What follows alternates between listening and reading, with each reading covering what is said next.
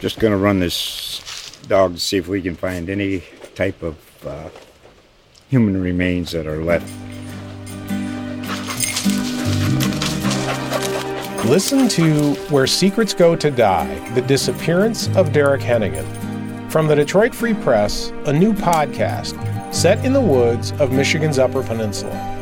Available on Apple, Spotify, Freep.com, or wherever you get your podcasts.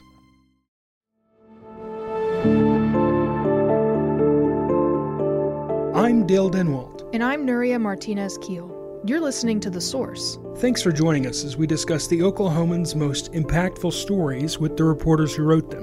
Runoff elections are Tuesday in Oklahoma. Some local and statewide Republican races feature an established incumbent and a challenger from the right who questions their opponent's conservative credentials.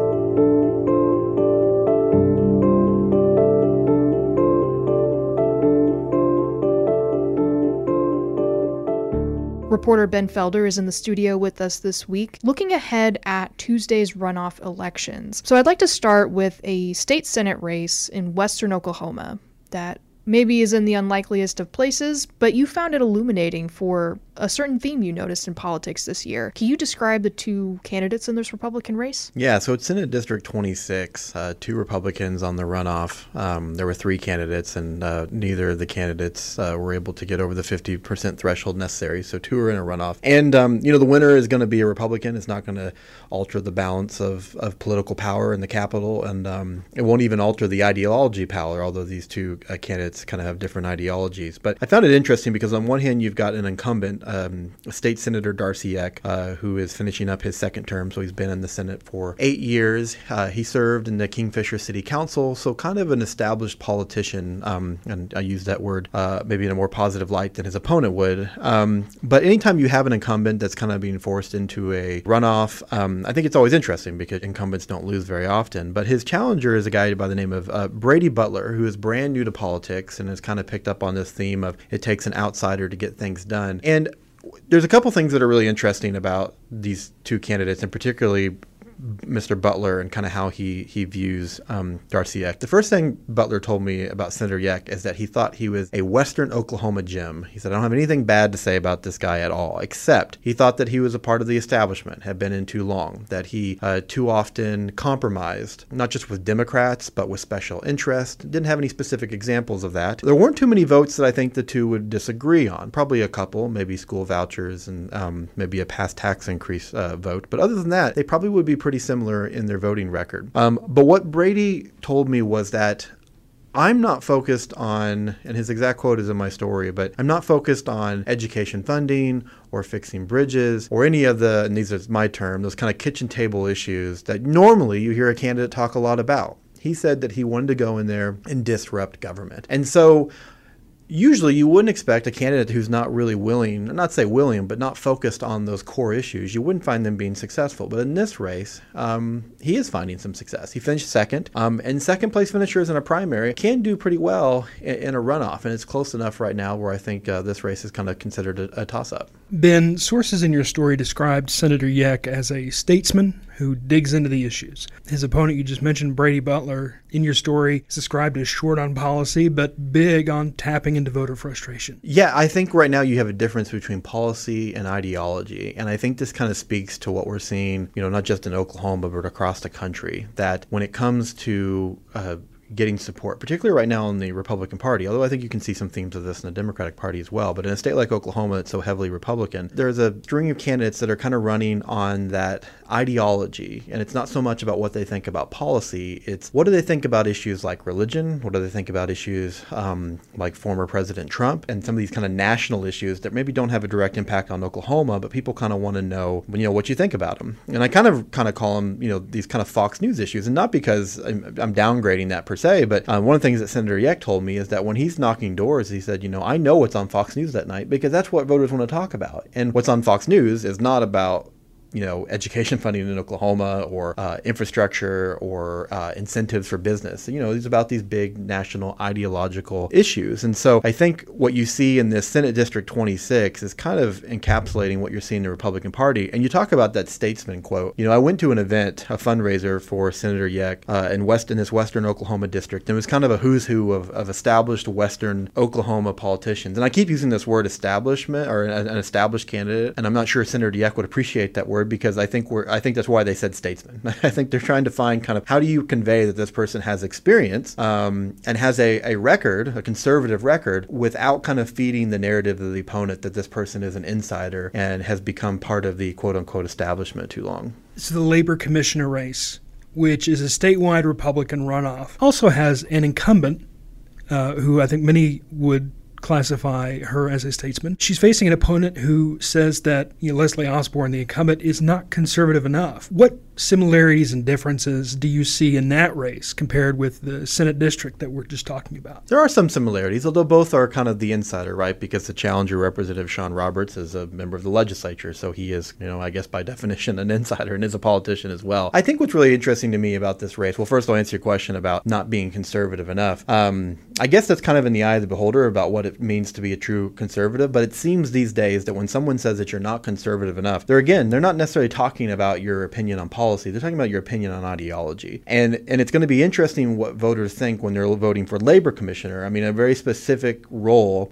tasked with overseeing a state agency, various labor issues and licensing issues that really, I don't want to say they don't have anything to do with ideology, but very policy based. But here you have a challenger coming in saying you're not conservative enough, which in his eyes can often mean you're not supporting the party enough. You're not supporting our ideology enough. You're not supporting the former president enough. The other thing I think is interesting about this race is you have in the challenger, Representative Roberts is endorsed by Governor Kevin Stitt. And so it's not, every day that you see the governor endorse a challenger to an incumbent. So I don't think this is going to be a referendum on the governor. I don't think that we can extrapolate much from the results of this to say that Governor Stitt is in trouble or not when it comes to November. But he's going to have to wear this record somewhat because he has openly endorsed Representative Roberts, who's taking on the incumbent. I can't help but think when you talk about the ideology, I can't help but see the parallel to the state superintendent race. Perhaps that has been the biggest feature of this whole ideology debate is how it applies to education and schools and what kids are actually learning and being taught in classrooms. I'm curious what insight you see into that race, if you're seeing that same theme play out there, but also just how heavily do school issues play into that kind of ideology zeitgeist happening? Yeah, well, the superintendent's race, you're right, is a perfect example of this kind of ideology versus policy debate that we're having right now. And I think education, and Nuria obviously know this better than anybody, has long been an important policy issue, but it's kind of become the political arena of our day right now. I mean, a lot of issues that are being debated, not just in a superintendent's race, but in a governor's race or a presidential race, are having to do with schools. And there's something very deeply personal about schools. I mean, for those who have kids in schools, there's something personal about that. We all went to school, so we have some idea of what the education system looks like. But in the superintendent's race, I mean, you have, Ryan Walters, who's very much running on that ideology platform. Now, I guess he probably would take some exception to that and say, I'm talking about policy. He talks a lot about quote unquote wokeness, and wanting to protect students from indoctrination. And, I'm sure he would say that that's a policy issue.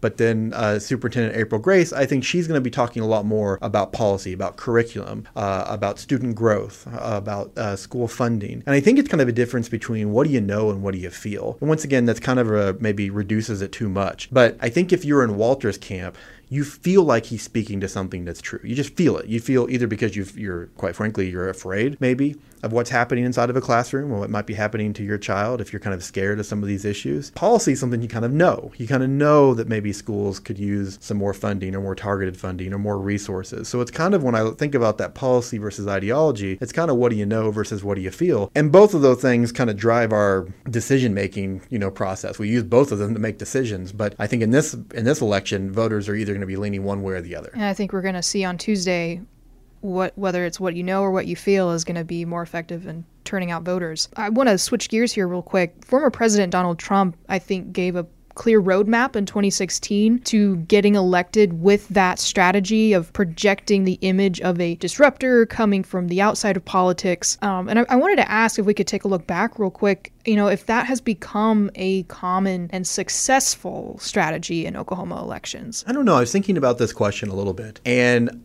I'm sure Democrats would say yes. But I don't know that I, not speaking for either party, would say that it's been a successful roadmap. And here's why. Because on one hand, I don't see too many candidates or too many people in office right now that really kind of embody who Trump is. And I don't know that anybody really can. I mean, he's very much a unique figure. But I do think there's been some attempts. And I think we're seeing this at the federal level. You think about Senator Langford running for re-election. One of his challengers, Jackson Lawmeyer, a Tulsa minister, really leaned heavily into that Trump playbook. Not just the Trump playbook, but into the kind of Trump loyalty test. Like, I'm more conservative because I'm the bigger fan of Trump. And I think I guess you could say that wasn't successful, that Langford, by retaining his seat or winning the primary, was able to show that roadmap isn't always successful. Although Langford himself is not, does not disown the former president by any means. And then I think in the other Senate race, I think you see T.W. Shannon and Mark Wayne Mullen are both kind of running on that, who's more Trump-like or who's more of a fan of Trump. So I think definitely in these federal races, you see that. You don't hear it as much. And, when I talk at the local level, you don't hear it as much. When I talk to Brady Butler, going back to the Senate District 26 race, he didn't talk about Trump, but he talked like Trump, if that makes sense. And I think Republican primary voters can kind of pick up on that you may not have to use the former president's name in order to convey that you're a supporter of the former president. And so I think in terms of, is it a roadmap in Oklahoma? I think it's mixed, but I do think some fidelity towards the former president is important in a lot of voters' minds, especially in a primary. And once again, we're talking about, in most races, Republican voters only casting a ballot. Can I look back real quick at the 2018 governor's race? Because I wonder, I wasn't at the paper at the time, but you were covering that race pretty closely. And I'm curious if you saw parallels between Kevin Stitt, the initial governor candidate. Obviously, he's much more established now, but, he came in from the business world, was new to politics entirely, ran as a Trump loyalist. I don't know if you would see kind of him running the same way this year now that he's up for re-election. But when we talk about whether candidates have had success with this strategy, is it fair to apply that to Governor Stitt? I don't know. I say that, Democrats, I think they kind of see a lot of Republicans in the Trump mold that maybe aren't quite. I've heard a lot of Democrats say that Stitt is kind of a mini Trump. And I've always kind of thought that that's not exactly accurate. One, because again, it's kind of hard to have another Trump. He's such a unique figure. But two, there's a lot of things about the governor that are very different. Just personally that are different. I think it's fair to say that he's a family man, and maybe that's not necessarily part of, Trump's core image. Trump did not win the Republican primary in Oklahoma, so this was not an early state that embraced his message. And Dale, you will correct me if I'm wrong, I think it was Ted Cruz, right, that won the primary. And then 4 years, you go back before that, and I think it was Huckabee from Arkansas, if I'm right. So maybe there's some geography at play there. But, a Republican strategist once told me that in Oklahoma, we like nice guy governors. We just like, looks like a nice guy, the guy that you could have a beer with in the backyard and have a pleasant conversation. And so, Stitt is not that kind of bombastic guy. He's definitely not all politicians stretch the truth, but obviously the former president has had a relationship with the truth that is unique. And I don't think that the governor has necessarily, kind of embraced that, that rule. Everybody spins, so I'm not saying that you never see that. I almost wonder if in Oklahoma, though, it would have been interesting if Stitt would have got a challenger from the right, and he did get some challengers in the Republican primary, but it would have been interesting if he saw like a Jackson Lawmeyer type that really ran on like, I'm going to push you to see how big you support the president because I'm all in. I don't know that Stitt would have lost because I think the power of the incumbency and he would have had more money. But that would have been interesting to see, but we didn't see it this time around. And so I feel like Stitt can kind of avoid that. And it may seem like a small thing, and I think Stitt is definitely a supporter of the former president, and I'm assuming had voted for him and would vote for him again if he was on the ballot. He was one of the first Republican governors that I saw that called Biden the president-elect. And maybe his team huddled before he came out for that press conference. I think it was a COVID-related press conference when he said it. Maybe they huddled and he knew exactly what he was saying and they kind of, went over it. But I tend to believe that he didn't, that he just kind of was like, well, he's the president-elect. I'm going to say it. There's no danger in me saying it. My seat's not at risk. People support me here in Oklahoma, even though this is a very pro-Trump state. This is a very Republican state. I'm the Republican governor. I don't have a lot to risk here to say that. And I would say that even supporters of the former president would probably give him a pass for that as well. I'm not sure that answers your question exactly, but I do think it would have been interesting to see a Trump-like candidate run in the Republican primary. I think it would have raised some interesting questions. Well, we may have to wait another 4 years for that to happen on the statewide level. So, Ben, you've covered politics, especially campaign politics, for quite a while. You'll see during a campaign promises being made. You'll see an image being crafted, and both you and I are terms legislature as Capitol reporters, that once a person gets into office, everything's up for grabs as far as, the differences between how they were as a candidate versus how they govern, whether it's in a legislative position or, an administrative position. So, from your experience, from what you've seen, once candidates who are disruptors or trying to come in and shake things up, once they actually do get elected, if they get elected, how have they governed? Do they stick to their guns? Do they remain the disruptor that they were trying to convince people that they were during the campaign, or do they start to become a little bit more of the establishment politician that you're describing? Yeah, that's a great question. I mean, I think there's in some regard, the office definitely does kind of mold you a little bit. But I think you see, and I won't necessarily go through a list of names here, but you see kind of these disruptor candidates, both Democrats and Republicans. And I think a Democrat, it's easier for them to stick to that disruptor role because as the minority and as the extreme minority, it's just, that's kind of, let's face it, you're not going to get a lot of policy passed. You can take the compromising route so that you're, joining the majority on votes, or you can kind of play that disruptor role, and that's just kind of your role. That you're going to be the counter to what the Republican Party is doing. I think for the disruptors that we've seen in the Republican Party, it's been interesting. I think party leadership has kind of sometimes given them their space to do that. If there's a particular vote that they want to criticize or say I'm going to vote against or give a speech. Of course they've got the right to give their speech. It's not like they're getting permission from leadership, but leadership kind of knows the game, so to speak. I kind of know how you got here. I know your path. I know what you feel like your constituents want to hear. We're going to let you do that. Where I think the shortcomings of a disruptor, whatever that does mean, is they're not finding a lot of success in leadership. Now, once again, if you're a Democrat, maybe you do look at the House leader and the Speaker pro tem is pretty extreme based on your own personal policies. But I would say that overall, as Republicans go, while both the House and Senate leaders are very conservative, I would not call them disruptors. And so what that tells me is that the caucus still kind of likes that kind of more level-headed, middle of the road for the caucus, not by for the book by type the of book person. Kind of person. Now, if we see that switch, then I think we can say that, hey, there's a role for the disruptor in this party. But you have Speaker McCall, who's a banker. Those usually aren't disruptors.